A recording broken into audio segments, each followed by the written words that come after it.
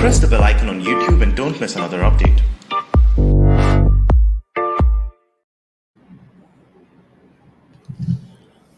नमस्ते।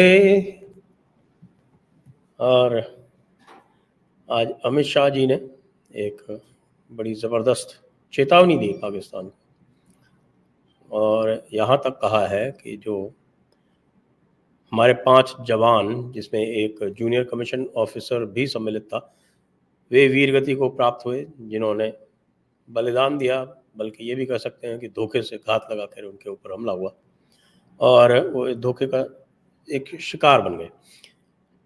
तो ये जो 5 जवानों का बलिदान है, उसके प्रतिकार में चेतावनी दी है आज अमित शाह जी ने,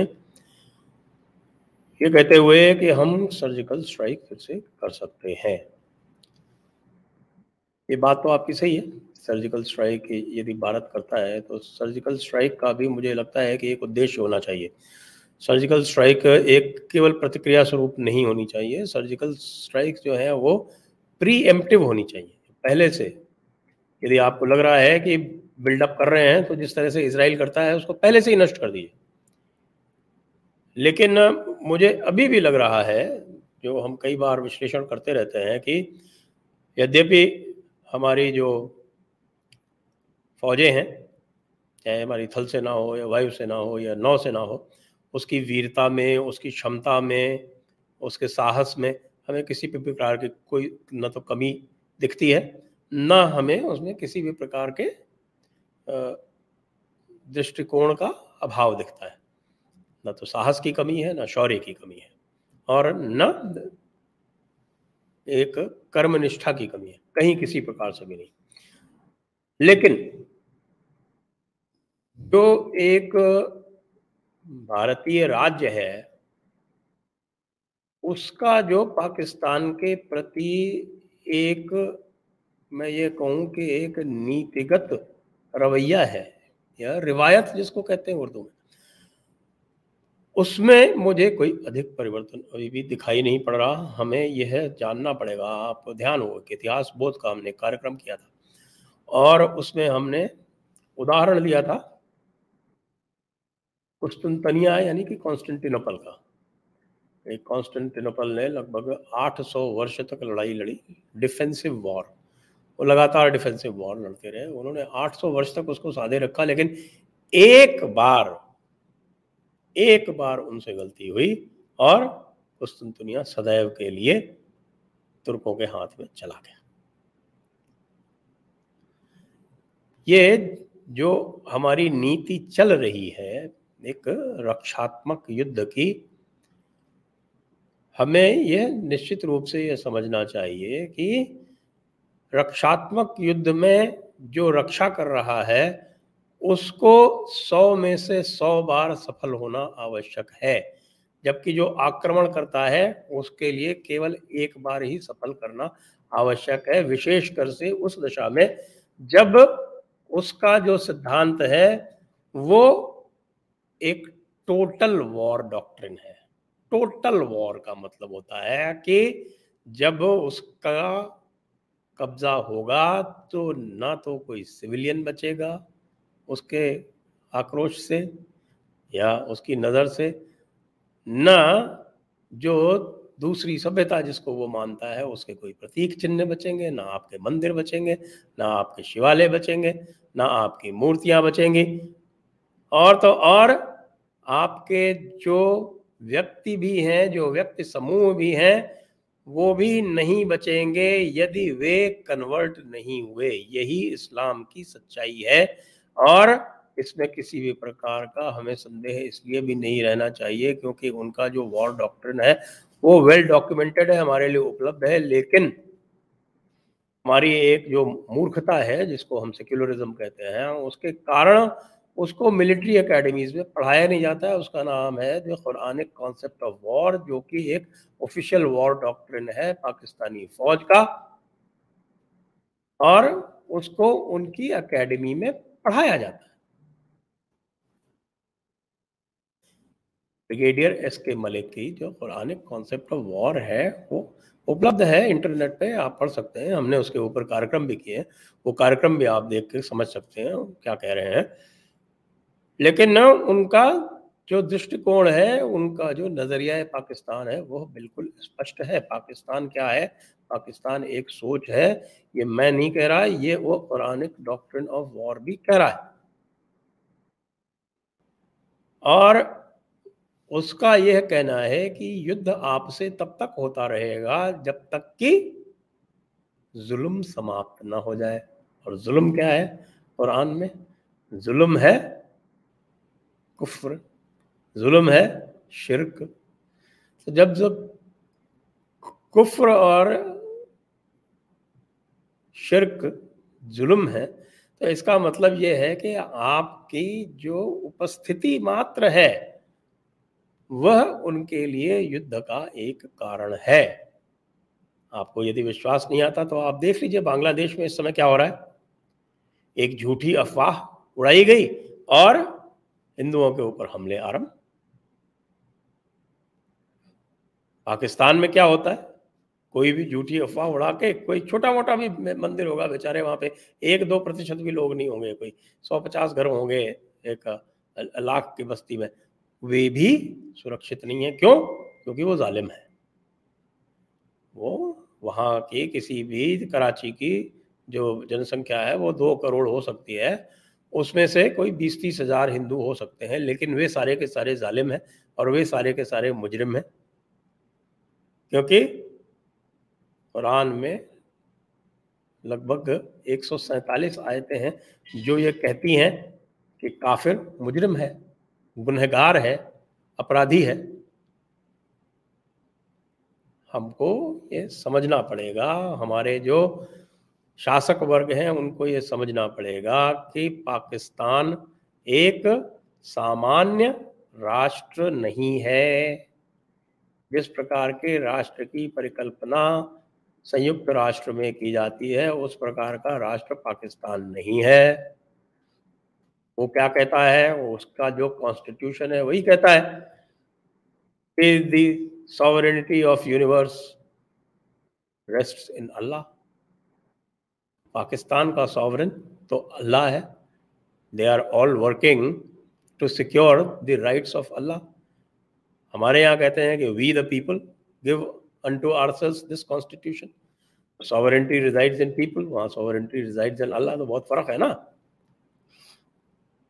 तो पाकिस्तान, दो चीजें इस राष्ट्र के, भारत के शासक वर्ग को अच्छी तरह से समझनी पड़ेगी और वो समझे बिना निपटारा नहीं है। क्योंकि यदि वो नहीं समझेंगे तो इसी प्रकार से पाकिस्तान कहेगा कि हमने सीज फायर कर दिया, हम मान लेंगे, अच्छी तरह से जानते हुए कि पहले भी जब वो समस्या में होता था उसको अपने लोग, अपनी सेनाएं जो वेस्टर्न बॉर्डर पर ट्रांसफर करनी होती थी तो वो सीज फायर लगा देता था, आप आराम से मान जाते थे। क्यों मानते थे भाई? आप क्यों उसको अवसर दे रहे हैं कि वो अपनी सेनाएं जो हैं यहाँ से हटा के और वेस्टर्न बॉर्डर पे ले जाए? आपको लगातार उस पर आक्रमण करते रहना चाहिए, आपको उसको मौका ही नहीं देना चाहिए। खैर, मैं मान सकते हैं कि कुछ सीमित समय के लिए आपको इसका लाभ हो सकता है, जैसा कि मैंने कहा था, कुछ सीमित समय के लिए आपको जो अपने बंकर्स हैं, अपने फेंसेस हैं, उसको आप रिपेयर कर लीजिए, उसके बाद वापस आप चालू हो जाइए। तो आप उसको मौका दे रहे हैं कि वो वेस्टर्न बॉर्डर पे आराम से बैठा रहे, पाकिस्तान को मदद करता, अफगानिस्तान को मदद करता रहे, अफगानिस्तान में अपनी स्ट्रेटेजिक डेप्थ बढ़ाता रहे, अफगानिस्तान में अपने इंटरेस्ट जो है उसको सेफ करता रहे। बिल्कुल नहीं करना चाहिए। लेकिन हम बार बार पाकिस्तान को एक नॉर्मल नेशन मान लेते हैं। पाकिस्तान एक एबनॉर्मल नेशन है। पाकिस्तान एक एबनॉर्मल नेशन इसलिए है कि वो केवल टेरिटरी नहीं है, वो आइडिया है, आइडिया है, आइडिया है। और वो आइडिया, ये जो टेरिटोरियल बाउंड्री है भारत पाकिस्तान की, वो आइडिया उसके दोनों तरफ है। तो अमित शाह जी जो कह रहे हैं सर्जिकल स्ट्राइक, निश्चित रूप से बहुत अच्छी बात होगी ये सर्जिकल स्ट्राइक करें। मुझे तो लगता है इनको सर्जिकल स्ट्राइक करती रहने चाहिए, हर 3 महीने में एक सर्जिकल स्ट्राइक हो जानी चाहिए, कोई भी बहाना बना के, जिससे कि पाकिस्तान को समझने का बिल्कुल मौका ना मिले और उसको ये पता चले कि जैसे ही कोई उल्टी पुल्टी बात की सर्जिकल स्ट्राइक होगी। और सर्जिकल स्ट्राइक केवल LOC के अक्रॉस ही नहीं होनी चाहिए, सर्जिकल स्ट्राइक इंटरनेशनल बॉर्डर के अक्रॉस भी होती रहनी चाहिए, क्योंकि इस समय इंटरनेशनल बॉर्डर के थ्रू भी इसका एक हमला लगातार जारी है, जिसके तहत ये यहाँ पर ड्रग्स और वेपन्स ड्रोन्स के सहारे भेज रहे हैं, और जिसको रोकने के लिए ही अभी BSF का दायरा 15 से 50 किलोमीटर बढ़ाया गया पंजाब में, क्योंकि पंजाब पुलिस इस समय एक प्रकार से समझिए कह सकते हैं उसको लकवा मारा हुआ, पैरालाइज्ड है। लेकिन यदि भारत सरकार ये फेडरलिज्म के नाम पर राज्य सरकारों की ज्यादतियों को इसी प्रकार अनदेखा करती रही, तो ये जो भारत के अंदर जो पाकिस्तान है और भारत के अंदर जो पाकिस्तान से पैसा खाकर पाकिस्तान के दलाल, खालिस्तानी टाइप के लोग और बहुत सारे राजनेता भी उसमें मैं सम्मिलित कर सकता हूं, नाम नहीं लूंगा, लेकिन आप सब संकेत समझ सकते हैं।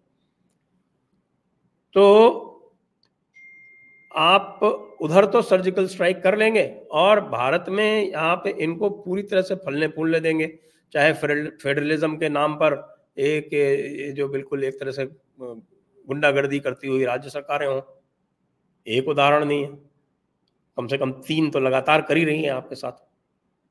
आप कुछ नहीं करते, आपके पास ऐसा नहीं है कि आपके पास साधन नहीं है, आपके पास आर्टिकल 256 है, आपके पास आर्टिकल 365 है, उसके बाद फिर मैं तो 356 की बात ही नहीं कर रहा, सिर्फ 256 और 365 लगा के तो देखिए क्या हालत होती है इनकी, लगा के तो देखिए। अरे भाई, ये जरूरी नहीं है कि आप काटें, फुफकारने का काटने से भी अधिक असर होता है, काटने का डर एक्चुअल काटने से ज्यादा होता है, ये आप समझिए। कितनी बार सबको रूल्स ऑफ रेडिकल्स पढ़ा चुका हूँ, रूल्स ऑफ रेडिकल्स के काउंटर भी पढ़ा चुका हूँ, लेकिन शासक वर्ग तक तो पहुंचाना आप लोगों का काम है ना। तो शासक वर्ग को पाकिस्तान को एक तो नॉर्मल नेशन नहीं मानना चाहिए, फिर दूसरा पाकिस्तान को किसी भी प्रकार से ये नहीं मानना चाहिए कि पाकिस्तान की स्टेबिलिटी में भारत की भी भलाई है। किसी भी प्रकार पाकिस्तान की स्टेबिलिटी में भारत की भलाई नहीं है। ये जो कहते हैं ना unstable Pakistan is very dangerous for us, ये बिल्कुल एक गलत धारणा है और इससे हमें शीघ्र से शीघ्र छुटकारा पा लेना चाहिए। तो मेरा ये निवेदन है कि ये जो सीज फायर करते हैं इसको आप अपनी तरफ से भी अनसर्टेनिटी बनाए रखिए ना, बीच बीच में आप भी वायलेट कीजिए, समस्या क्या है। वो हजारों बार वायलेट करते हैं क्योंकि जरूरी है कि आपको किसी से गुड बॉय सर्टिफिकेट चाहिए। शाठ्यम समाचरित तो हमारे शास्त्रों में लिखा हुआ है, शास्त्रों पर कार्य तो करिए। दंड नीति शास्त्र का एक बहुत बड़ा अंग है, जो राजा दंड नहीं दे सकता उस राजा की सत्ता का शीघ्र शरण हो जाता है। शरण का मतलब उसका धीरे धीरे ह्रास हो जाता है, वो खत्म होती जाती है। तो आप ये सदा शहता अगर केवल दिखाते रहेंगे, लोगों को ये पता चलेगा कि आपके मुंह में दांत नहीं है, तो वो सारे के सारे आपके हलक में डाल के हाथ अपना निवाला निकाल लेंगे। और यदि उनको ये पता चल गया दांत है भी तो क्या, ये दांत इस्तेमाल नहीं करते, इन्होंने व्रत ले रखा है कि हम अपने दांत इस्तेमाल नहीं करेंगे, तो भी वही हाल होगा आपका।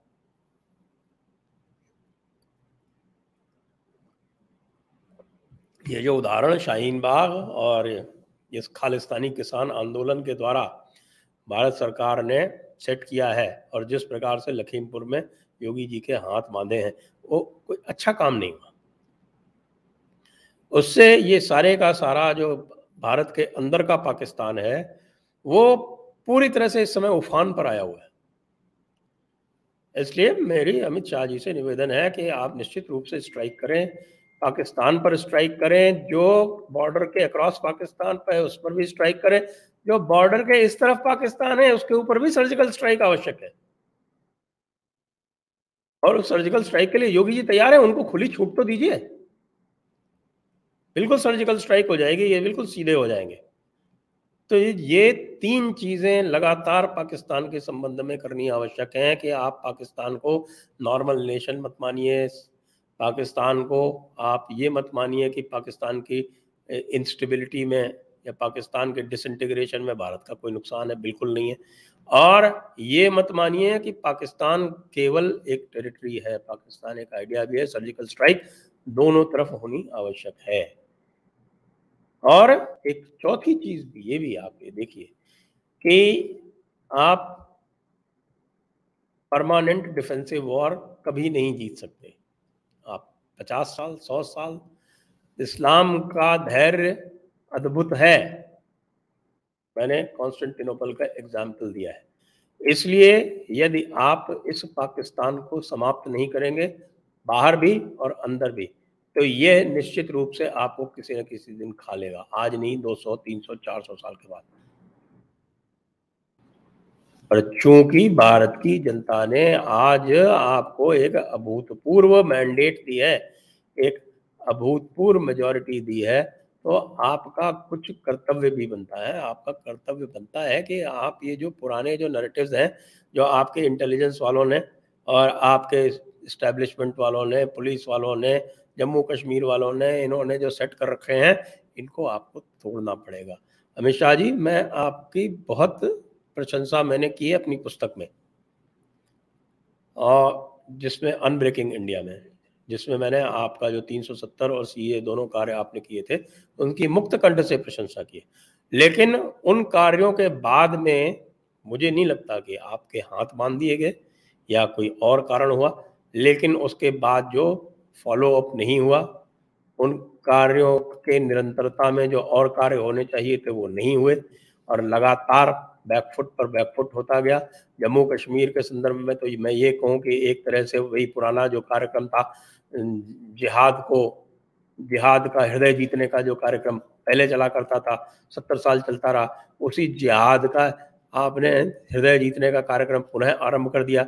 बशीर अहमद और फारूक खान जैसे जो बदनाम लोग थे, जो करप्ट लोग थे, जिनमें जम्मू कश्मीर की जो मुस्लिम जनता था उनका भी विश्वास नहीं था, जब आपने उनको नियुक्त कर दिया तो उनकी भी समझ में आ गया कि हमें कुछ नहीं बोलना है।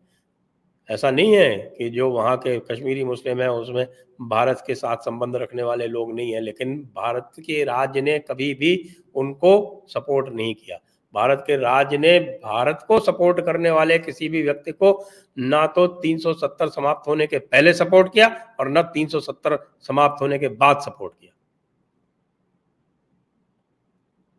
तो इसलिए मैं फिर से स्वागत करता हूं आपकी इस चेतावनी का, माननीय गृह मंत्री महोदय। लेकिन मैं इसमें पुनः ये जोड़ना चाहूंगा कि आधा अधूरा मत कीजिए। लगातार ये कार्यक्रम होता रहना चाहिए, और लगातार होने के साथ साथ बाहर भी होता रहना चाहिए, अंदर भी होता रहना चाहिए। अंदर जो आपने छोड़ रखा है इनको, ये आपको एक तरह से दीमक की तरह चाट रहे हैं। कृपया इनके ऊपर भी ध्यान दीजिए। अब प्रश्न।